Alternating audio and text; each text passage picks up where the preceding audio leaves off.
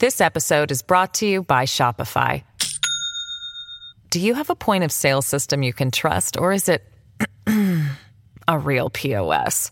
You need Shopify for retail. From accepting payments to managing inventory, Shopify POS has everything you need to sell in person. Go to shopify.com/system, all lowercase, to take your retail business to the next level today. That's shopify.com/system. Hello, everybody. This is Marshall Poe. I'm the editor of the New Books Network. NBN listeners like to read books and buy them. So we thought we'd tell you that right now, our friends at Princeton University Press are having a remarkable site-wide sale. You can get 50% off books, including ebooks and audiobooks, with the code 50, F-I-F-T-Y, at checkout until May 31. You can save some real money on Princeton University Press books. I encourage you to go there and check it out. Welcome to the New Books Network. Welcome to New Books in European Politics. I'm Tim Jones, and my guest today is Simon Shuster, author of The Showman, the inside story of the invasion that shook the world and made a leader of Volodymyr Zelensky, published today by HarperCollins. Ukraine watchers have been waiting for the release of this book since Time magazine started teasing chapters in November. And before that, going all the way back to April 2022, when the magazine published Inside Zelensky's World, an account by Simon of 2 weeks holed up in the presidential compound with Zelensky and his senior staff during the first months of the full-scale war. Born in Moscow but raised in California, Simon has reported from Russia and Ukraine for 17 years. Before joining Time magazine, he worked in the region for the Moscow Times, Reuters, and AP. He first met Ukraine's war leader and his entourage when Zelensky ran for president in 2019, and clearly built enough trust to be granted wartime access at the highest levels, based on conversations with Ukrainian principals on and off the record, including the president, his wife, their childhood friends, his chief of staff, his defense minister, his national security advisor, and the chief of staff of the armed forces. The Showman provides a unique insight into the conduct of the war. So Simon, welcome to the podcast. Thank you. Great to be with you. Before we get to the meat of the book, can you tell us more about your Russian origins, your family's move to the US, and what it was that pulled you back to Russia? So I was born in 1983 in the Soviet Union, in a suburb of Moscow. And my family moved to the United States as refugees in 89 when I was 6 years old. Our family is, half Ukrainian, half Russian. My mom's side is, her father is Russian. Her mom is Ukrainian, grew up in Kyiv. My dad grew up in central Ukraine, in Khmelnytsky, in a little Jewish shtetl that he loved to talk about. So when we moved, settled in San Francisco, which is quite a contrast to Soviet Moscow of 1989, and I grew up in San Francisco, and there was quite a vibrant Russian-speaking community, mostly Ukrainian. I'd say the plurality were from Odessa, actually, from that one city, because mostly Jewish emigres, Jewish refugees coming in that wave in the early 90s. And a lot of my friends growing up were Russian-speaking. At home, we spoke Russian. So I had the language, which in journalism is absolutely priceless. So when I understood in college that I wanted to become a journalist, I also understood that my competitive advantage would be my language. So I set my sights on this English language newspaper in Moscow called the Moscow Times. This was in 2006. And I moved there, and my job interview with the then editor-in-chief of the Moscow Times was about 30 seconds long. He said, do you speak Russian? I said, yes.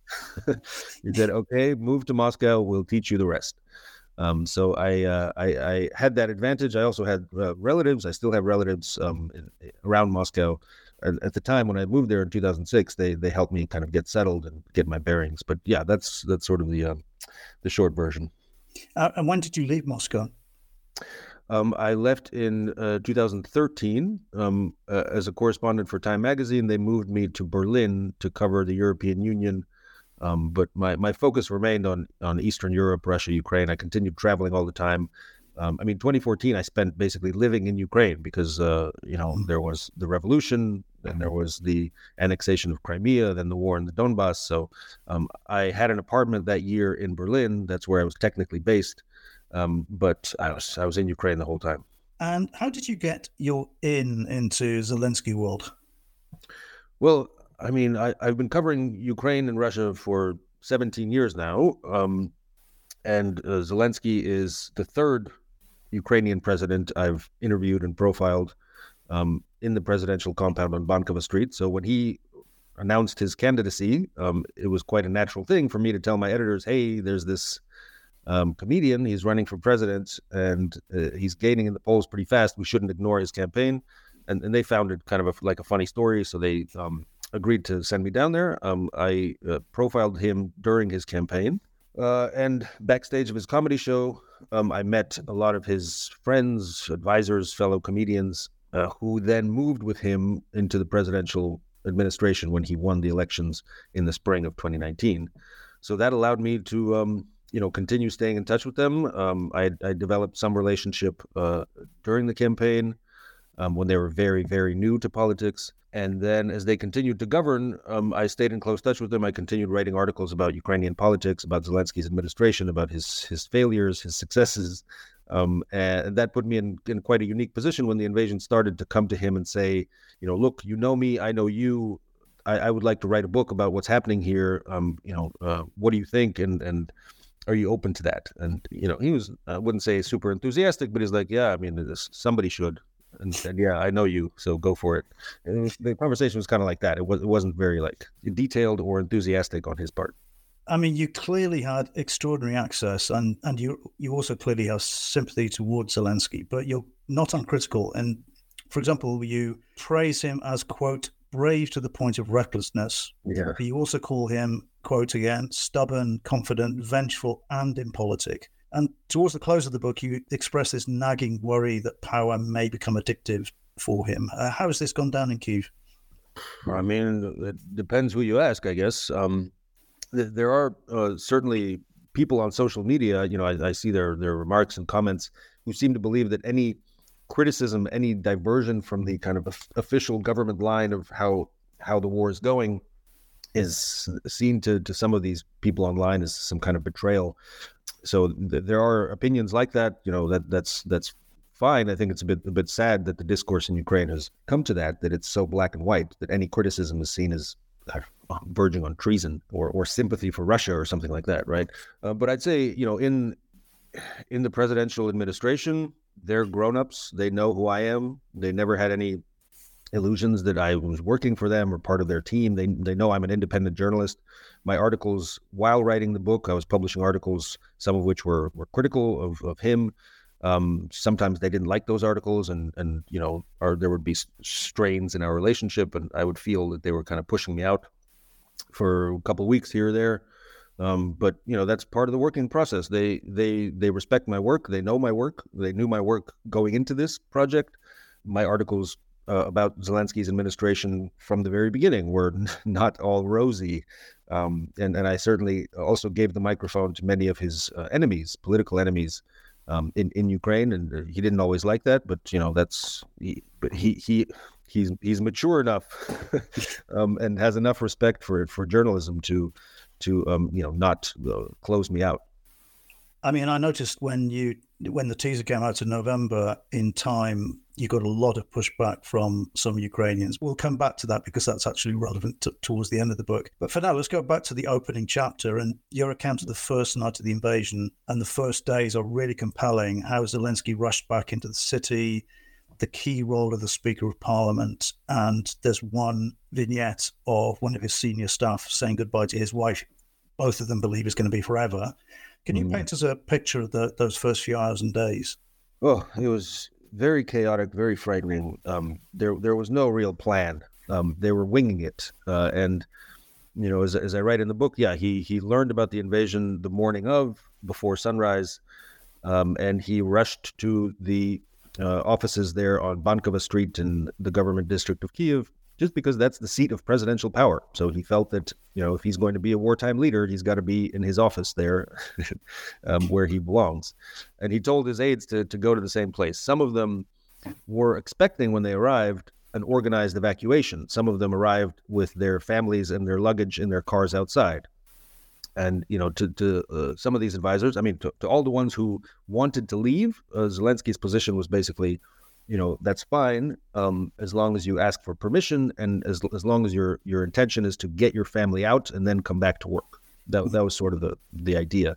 And a lot of people did that. Half of the ministers in the government left to Western Ukraine to establish a kind of base of operations for the government, just in case, Kyiv were to fall. But yeah, I spoke to a lot of people who were there. There were a lot of dramatic moments that they described. Andrei Sibicha, you mentioned him saying goodbye to his wife. That was one. I think the most dramatic that I was able to come across in my reporting was actually with one of Zelensky's dear friends, Denis Monastyrsky, who was the Minister of Interior, Minister of Internal Affairs, and he was in charge of the police and the border guards and the National Guard. He was tragically killed in January 2023, about a year into the invasion, in a helicopter crash, an accident. And his family and his associates in the ministry got videos from his phone after he was killed, videos that he taped of himself saying goodbye to his family. And he wanted to have these recordings with him just in case he knew he was about to be killed, so he could send them and have a goodbye to his family and his young children. And his wife shared those recordings with me and allowed me to describe them and quote from them. I mean, heart-wrenching to watch. I got to know Monastyrsky while reporting this book, seeing him in those videos he made. And he just addresses his children. He says, "I love you." He gives them some advice about, how they should grow up. And these kinds of moments were playing out across the administration because, realistically, they had very good reason to fear that they will all be killed. It's interesting what you wrote about Zelensky, though, that you say that until the final hours, he didn't believe that this could happen, and that certainly comes across in your description of that first night. And yet, Alexei Danilov, his national security advisor, was almost relieved when the missile started flying because he'd been expecting it for so long, and the American intelligence was very clear. Mm-hmm. Is Zelensky just temperamentally optimistic, or do you think he was reassured by Chancellor Scholz and President Macron, or both? Yeah, both. I think he is temperamentally optimistic. I think he was just not inclined to believe that in the 21st century that this was possible in the center of Europe, this kind of genocidal war of aggression to take over an entire country of 44 million people. It's just phantasmagorical. Like, it just doesn't make any sense. It doesn't compute. Yeah. So yes, he chose to believe among the range of intelligence that was presented to him, the more optimistic scenario. The Americans were presenting the most extreme scenario of what we saw in the end, a full-scale invasion with Kyiv being the main target and Zelensky being the main target. I think other intelligence services, including the Ukrainians, were predicting, in the Ukrainian military, were predicting more likely there would be an attack from the east, an escalation in eastern Ukraine, where there had been a simmering war for 8 years by that point. They expected it to come from there, and they actually relocated some troops that were based in Kyiv and to the east in the lead up to the invasion, because that's where they expected the Russians to come from.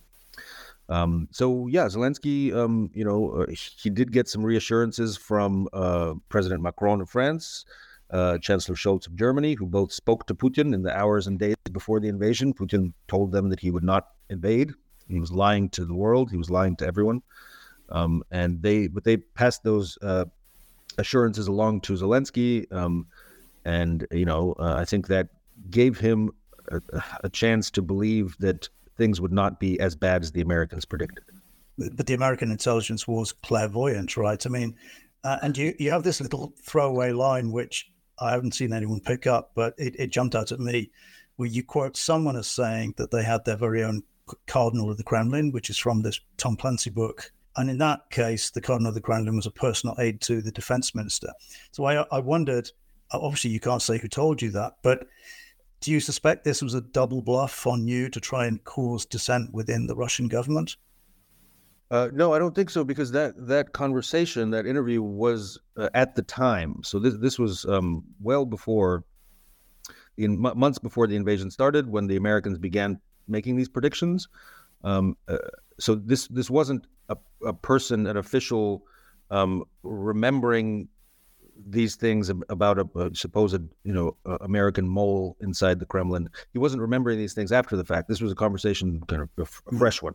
And I think that that's one of the things that makes the book stand out. The reporting was kind of in real time. It was done in many cases before the Ukrainians or anyone had a chance to kind of establish a narrative of what they will say happened, looking back with hindsight. So I think that gives the reporting, I hope, an immediacy that will be hard to replicate, in the future for historians who study this war. But that was a case in point. This was someone talking to me at the time who was having these conversations with the Americans, and he's like, yeah, they have the source. They say they have the source. So they say we should believe them because they have this, high up source in the Kremlin. But nevertheless, this person, and I'd say the bulk of the administration around Zelensky, did not believe the Americans. No. This episode is brought to you by Shopify.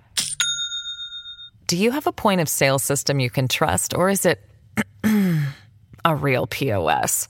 You need Shopify for retail. From accepting payments to managing inventory, Shopify POS has everything you need to sell in person.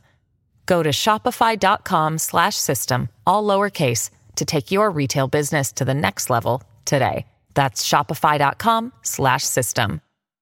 Yeah, some of the fly in the wall stuff is really great. I mean, I love books like that. And I want to pick up one particular chapter, which is the conversations you clearly had with the Chief of the General Staff, Volodymyr Zelensky. Yeah. And there's so much in there, but let's go first with his initial wartime contacts with his U.S. counterpart, Mark Milley. Yeah. The Blizzard 2022 feint and his campaigns of misdirection, even with his own government and with the Americans. Can you talk us through that? It's a complicated picture. I'm not sure I'll be able to do it justice here, but there's quite a few pages devoted to tracing the arc of this. But to really simplify it, General Zelensky, in the lead up to the invasion, was advocating for a more fulsome preparations, mobilization of reservists, barricading and fortifying the borders with Russia in the north, especially, and stockpiling reserves of material, including uniforms, food, ammunition, things like that. And the message he was getting, as he described it, from the president and the presidential staff was, okay, you can get prepared, but do it quietly. Don't panic people. And General Zelensky was quite frustrated with this, but also understood that he answers to the civilian leadership. So he said he was preparing, but he was doing it under these kind of, as he called them, political restrictions and looking for loopholes to prepare without causing panic. One of the things they did was move around military equipment at night rather than during the day, so that there was less of a chance of people seeing it, taking videos on their phones and posting it online that might scare the public. Anyway, the Blizzard 2022 military exercises that were officially announced in Ukraine, they involved tens of thousands of Ukrainian servicemen. They, as Zelensky explained to me, was they were an opportunity for him to move forces into position with a cover story, right? We're just doing exercises. These exercises have long been planned. On the Facebook page of the General Staff, they put some very innocuous sounding reason for these exercises. So nothing to see here kind of approach. In reality, they were moving forces into position, in many cases hiding them, so that the Russian attack could not catch soldiers asleep in their beds in their garrisons, and they could not catch the most valuable and important air defenses and other military equipment in their usual bases. So there's a wonderful quote that I love from General Zelensky in the book. He said something to the effect of, "We needed the enemy to believe that we were in our usual bases, smoking grass, posting on Facebook, and watching TV." That was what I normally do, right? I mean, I don't know, but he didn't go that far. But that was the strategy, yeah, and it was successful because the Russians began their invasion with a massive aerial bombardment and artillery bombardment of strategic sites, command posts, air defense locations, military bases, and I think that decision and that strategy on the part of General Zelensky, he deserves a lot of credit for the survival of the Ukrainian military, their ability to survive that initial wave of the attack and then to start pushing back. Is he always that open with reporters, or was this unusual? Unusual. unusual. I mean, I think at that point, So I guess you're asking about my access to General Zelensky and how that worked. Yeah. So I happened to be quite close with his aide de camp, so his right hand. His aide was also quite a prominent character in the book, Alexei Noskov, who's a colonel there in the Ukrainian armed forces. I knew Noskov for a long time. I mean, more than a year before the invasion. We stayed in touch. And when the invasion started, he was the main aide, the chief aide to General Zelensky when it came to information warfare and, kind of publicity. So when the general finally decided to give an interview, when he finally found time in his schedule to do that, he was, of course, inundated with interview requests. When he finally decided, okay, fine, I'll talk to someone, Noskov called me.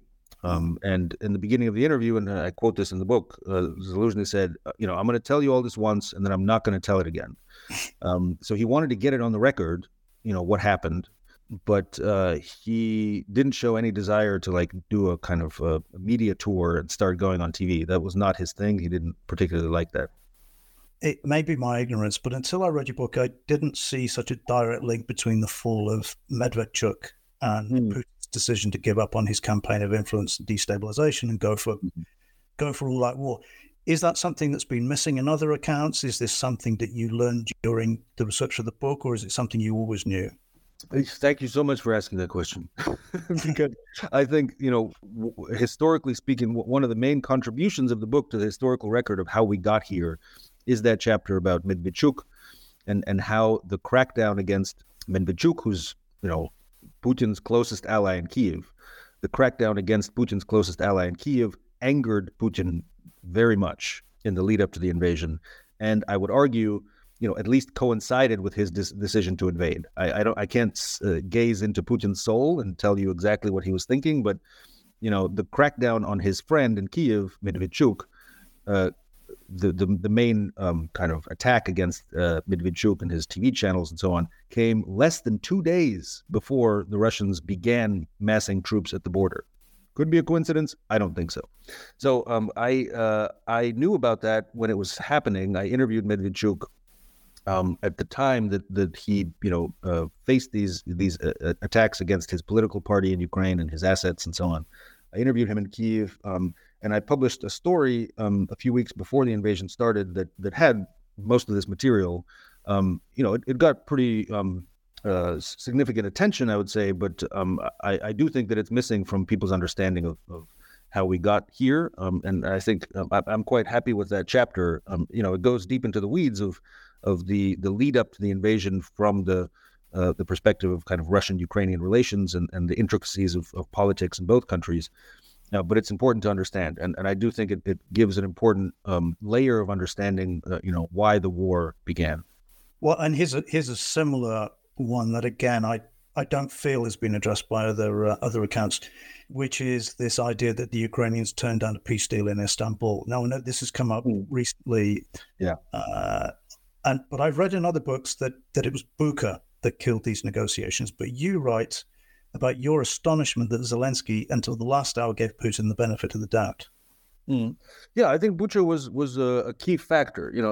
History rarely has, just one explanation for why history turns one way or the other. It's usually a mix of factors. So the reason that the Ukrainians essentially stopped the negotiation process with the Russians, there are a number of explanations for that.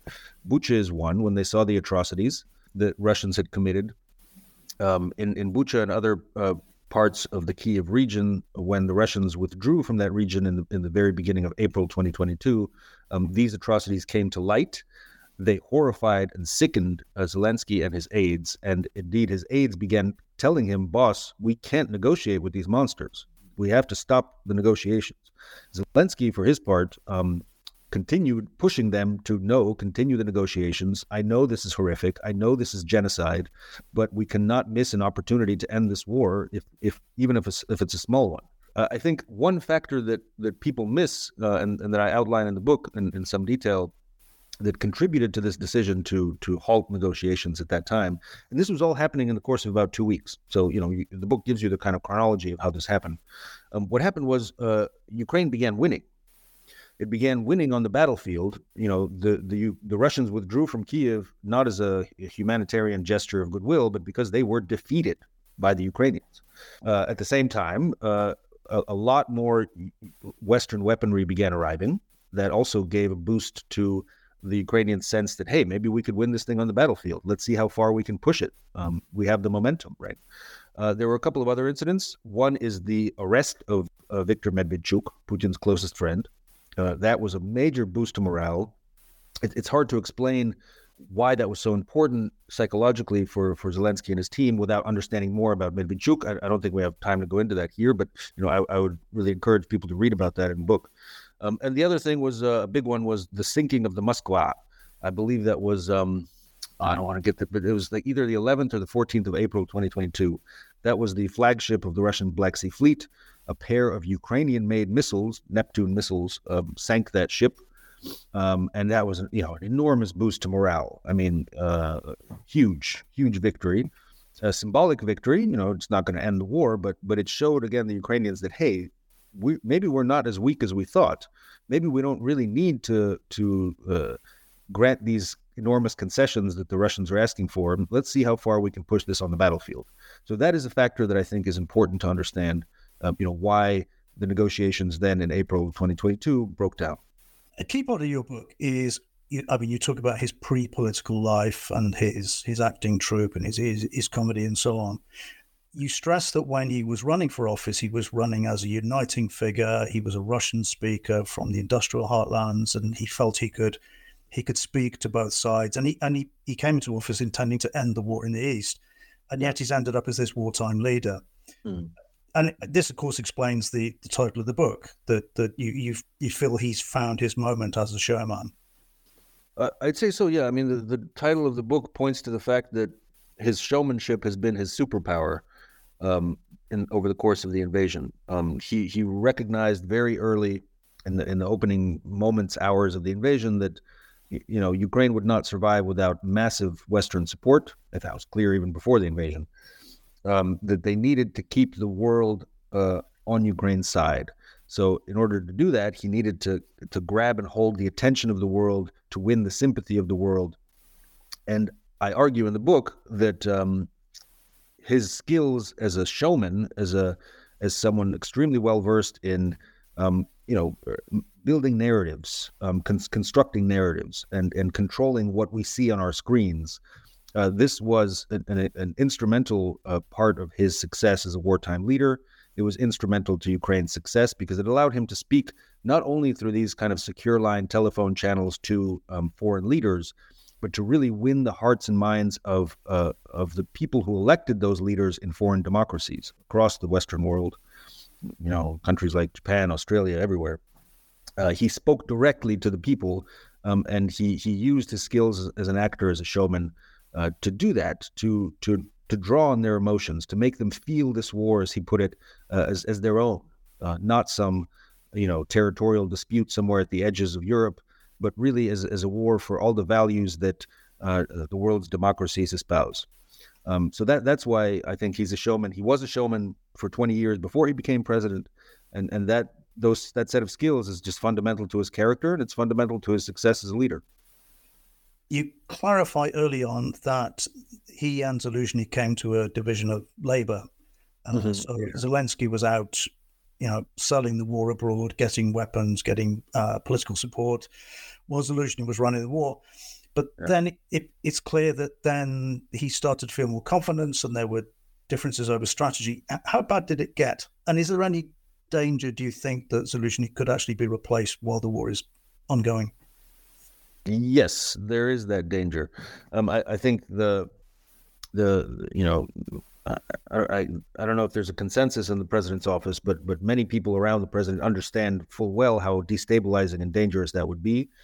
But I think that risk remains, that President Zelensky would change the military leadership in the middle of a war. So the relationship there between Zelensky and Zelensky is really at the center of the book. I follow it very closely for, throughout the chapters. And you see the evolution of the relationship. In the beginning of the invasion, President Zelensky talked to me and talked in general about Zelensky in such admiring, glowing terms, almost as a savior of the country. I happened to sit in on a telephone conversation that President Zelensky had with General Zelensky, and just the respect in his voice when he addressed the general was really something I remember very, very clearly, and I thought was quite important. He really let the general do the fighting, because he knew that Zelensky knew that he didn't have the strategic know-how to do this, and indeed General Zelensky was very successful. He won the Battle of Kiev and so on. So in that early period, Zelensky didn't interfere. All he asked, the main things he asked the generals was, what do you need? How can I help you? What support can I provide? What should I ask the Western leaders, the international leaders, to get you the help that you need? Over time, what you see in the book, I'm summarizing events that are described in some detail there, but over time, what you see is President Zelensky develops a level of confidence in his own understanding of military strategy and a set of military priorities about what needs to happen on the battlefield, when to attack, where to attack, how to use resources. And those priorities did not always align with those of the general. They took a somewhat different approach to how to wage the war, and that led to tensions. That led to disagreements, and I think fundamentally that's the reason why their relationship has not been great in recent months. Well, I mentioned earlier the Time magazine cover in November and how controversial it was, and it was the first piece. There've been a few since then. It was the first piece I felt that really floated the idea that there is some war weariness in Ukraine and perhaps the beginnings of there being a ceasefire or a settlement. How and when do you think this war will end, even temporarily? I get that question a lot. I always try to dodge it. I'll be straight with you, because I work in the present and the recent past as a journalist. I really try to avoid prognostication. I'm terrible at it. I was wrong in predicting that Russia would not annex Crimea in 2014. I was wrong in predicting that Russia would not invade, full-scale invasion in 2022. So I'm bad at prognostication. What I do is tell you what happened, and you can make your own decisions about who's the good guy, who's the bad guy, and what's going to happen next. So with that caveat, I can say that Zelensky is in no mood to negotiate. And he is attempting in recent months, I'd say starting in the summer of 2023 for sure, to kind of hedge his bets against the possibility that the Western support would continue to decline and possibly be cut off completely if and when former President Trump is reelected in the United States. So the way they're preparing for that is a massive focus and huge investments in domestic arms production. That's their kind of plan B. Zelensky, in a quote recently to the Associated Press, he said, "This is the way out." The way out meaning of the conundrum of how will you sustain the war if the West continues to curtail its support. This is the way out. So domestic production of arms. They've had an enormous amount of success, I think. And we see that success in the dramatic attacks against Russian targets in Crimea and deep inside Russian territory, from Belgorod to Moscow to Sochi. Those drones that you remember struck the Kremlin in the spring of 2023. Those were Ukrainian-made drones, and that's quite an achievement. So they're also building missiles. So all of which is to say that is the war moving to a negotiation? I think Zelensky is not ready for that. And he is looking for ways to sustain the fight, to stay in the fight, even if someone like Donald Trump comes in and tries to pressure him to negotiate. Zelensky does not like to be pressured. He, as I write, he's very stubborn. He does not like to be pushed around.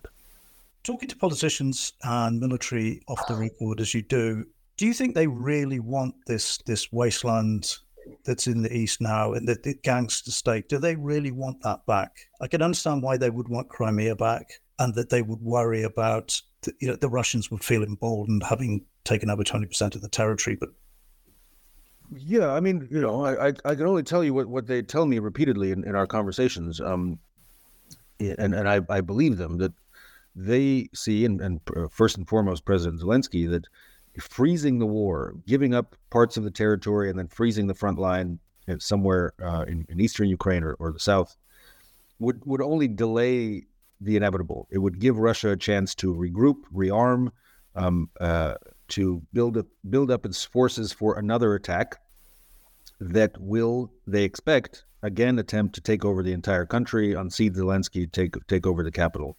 They don't see Putin's war aims changing. Putin indeed has made pretty clear in some of his recent public statements that he still intends to kind of finish what we started, for what the Russians started.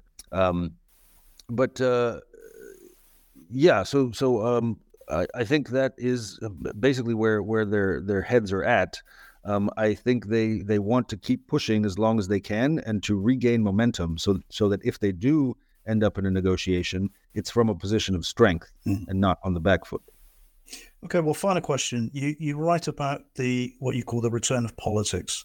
And this has become even more so since you finished the book, with the criticisms coming from Mayor Klitschko and the feud, which seems unending between Zelensky and Poroshenko. Yeah. With the caveat that you don't like to predict, where does this go next, do you think? I don't know. I mean, in the final in the epilogue to the book, I sort of point to the concerns that I have about what Ukraine will look like after the war, after what I certainly hope will be its victory in this war. What kind of Ukraine will that be, and what kind of leader will Zelensky be? How strong are is his democratic DNA? How easy will it be for him to, for example, give private tycoons back control of their media, their television channels, and tell them, okay, you can criticize me now, go for it, knock yourself out? How easy will it be for him to return to a competitive political playing field where his enemies are free and emboldened to attack him? That'll be tough. In our conversations, he said that is his intention. He puts it very clearly and bluntly, and he has a good point, that at a time of war, the country is under martial law. That is a legal document. It's defined in law, and it forbids elections under martial law. It gives the state full control of the airwaves to wage the information war. So he says, when war ends in our victory, we will lift martial law and we'll go back to democracy as normal. But we ain't done yet. The war is still ongoing. So stop talking to me about freedom of the press and competitive elections. Read the text of martial law, and you'll see where we stand. So that's basically his position. Time will tell. I don't know. I remain somewhat concerned, but I'm also heartened by, for one thing, not to overestimate my role in history here, but for one thing, the fact that Zelensky allowed me, an independent journalist, to get the access that I had and to write a book that he still, from what I understand, hasn't read. He never asked to see it. He never asked for any kind of approval. He said, yeah, go for it, knock yourself out. So that shows a certain commitment to independent journalism, for which I'm really grateful, and which I have to acknowledge is a good sign of his kind of democratic bona fides. But we'll see. It's an open question. History shows that that's always a very difficult and fraught transition from absolute power back to democratic competition. That's tough for anybody. Yeah. Well, to end the interview, since this is a podcast about books, as usual, I've asked my guests to recommend two, one broadly in the same field and one personal choice. So, Simon, what have you chosen? I mean, the book that I had, this may be a boring choice, but the book that I had on my desk while writing it was Lenin's Tomb by David Remnick, the book about the collapse of the Soviet Union. Because he had that kind of incredible access to the people involved in the final days of the Soviet Union, Gorbachev and so on. And his descriptions were, if your listeners haven't read that book yet, it's very illuminating, and it served as a kind of guide to me in writing the book, I guess, stylistically and in the journalistic approach that Remnick took to that book. I'm also a big fan and recently reread Midnight in Chernobyl by Adam Higginbottom, which is really a deep dive and an amazing work of journalism as reconstruction. So, Adam was not present for the Chernobyl disaster of 1986, but he takes you there, man. You feel like you're in the room. You can smell the radiation. And that's a really important skill that I learned a lot from, because I was not in the bunker in those first days of the invasion. I reconstructed those critical moments that are in the book. Many of them I witnessed and I was there for them, but a lot of them, especially the ones down in the bunker, I had to reconstruct them from people's from interviews, from people's recollections, and Adam does that so effectively from his interviews, from archival material. So I love that book, and it's been a great lesson to me in how to do those kinds of reconstructions that make the reader feel like they're there. They're present for these historic events. Today I've been talking to Simon Shuster about The Showman, published today by HarperCollins. Simon, thank you again for coming on. Thank you so much. It's been great.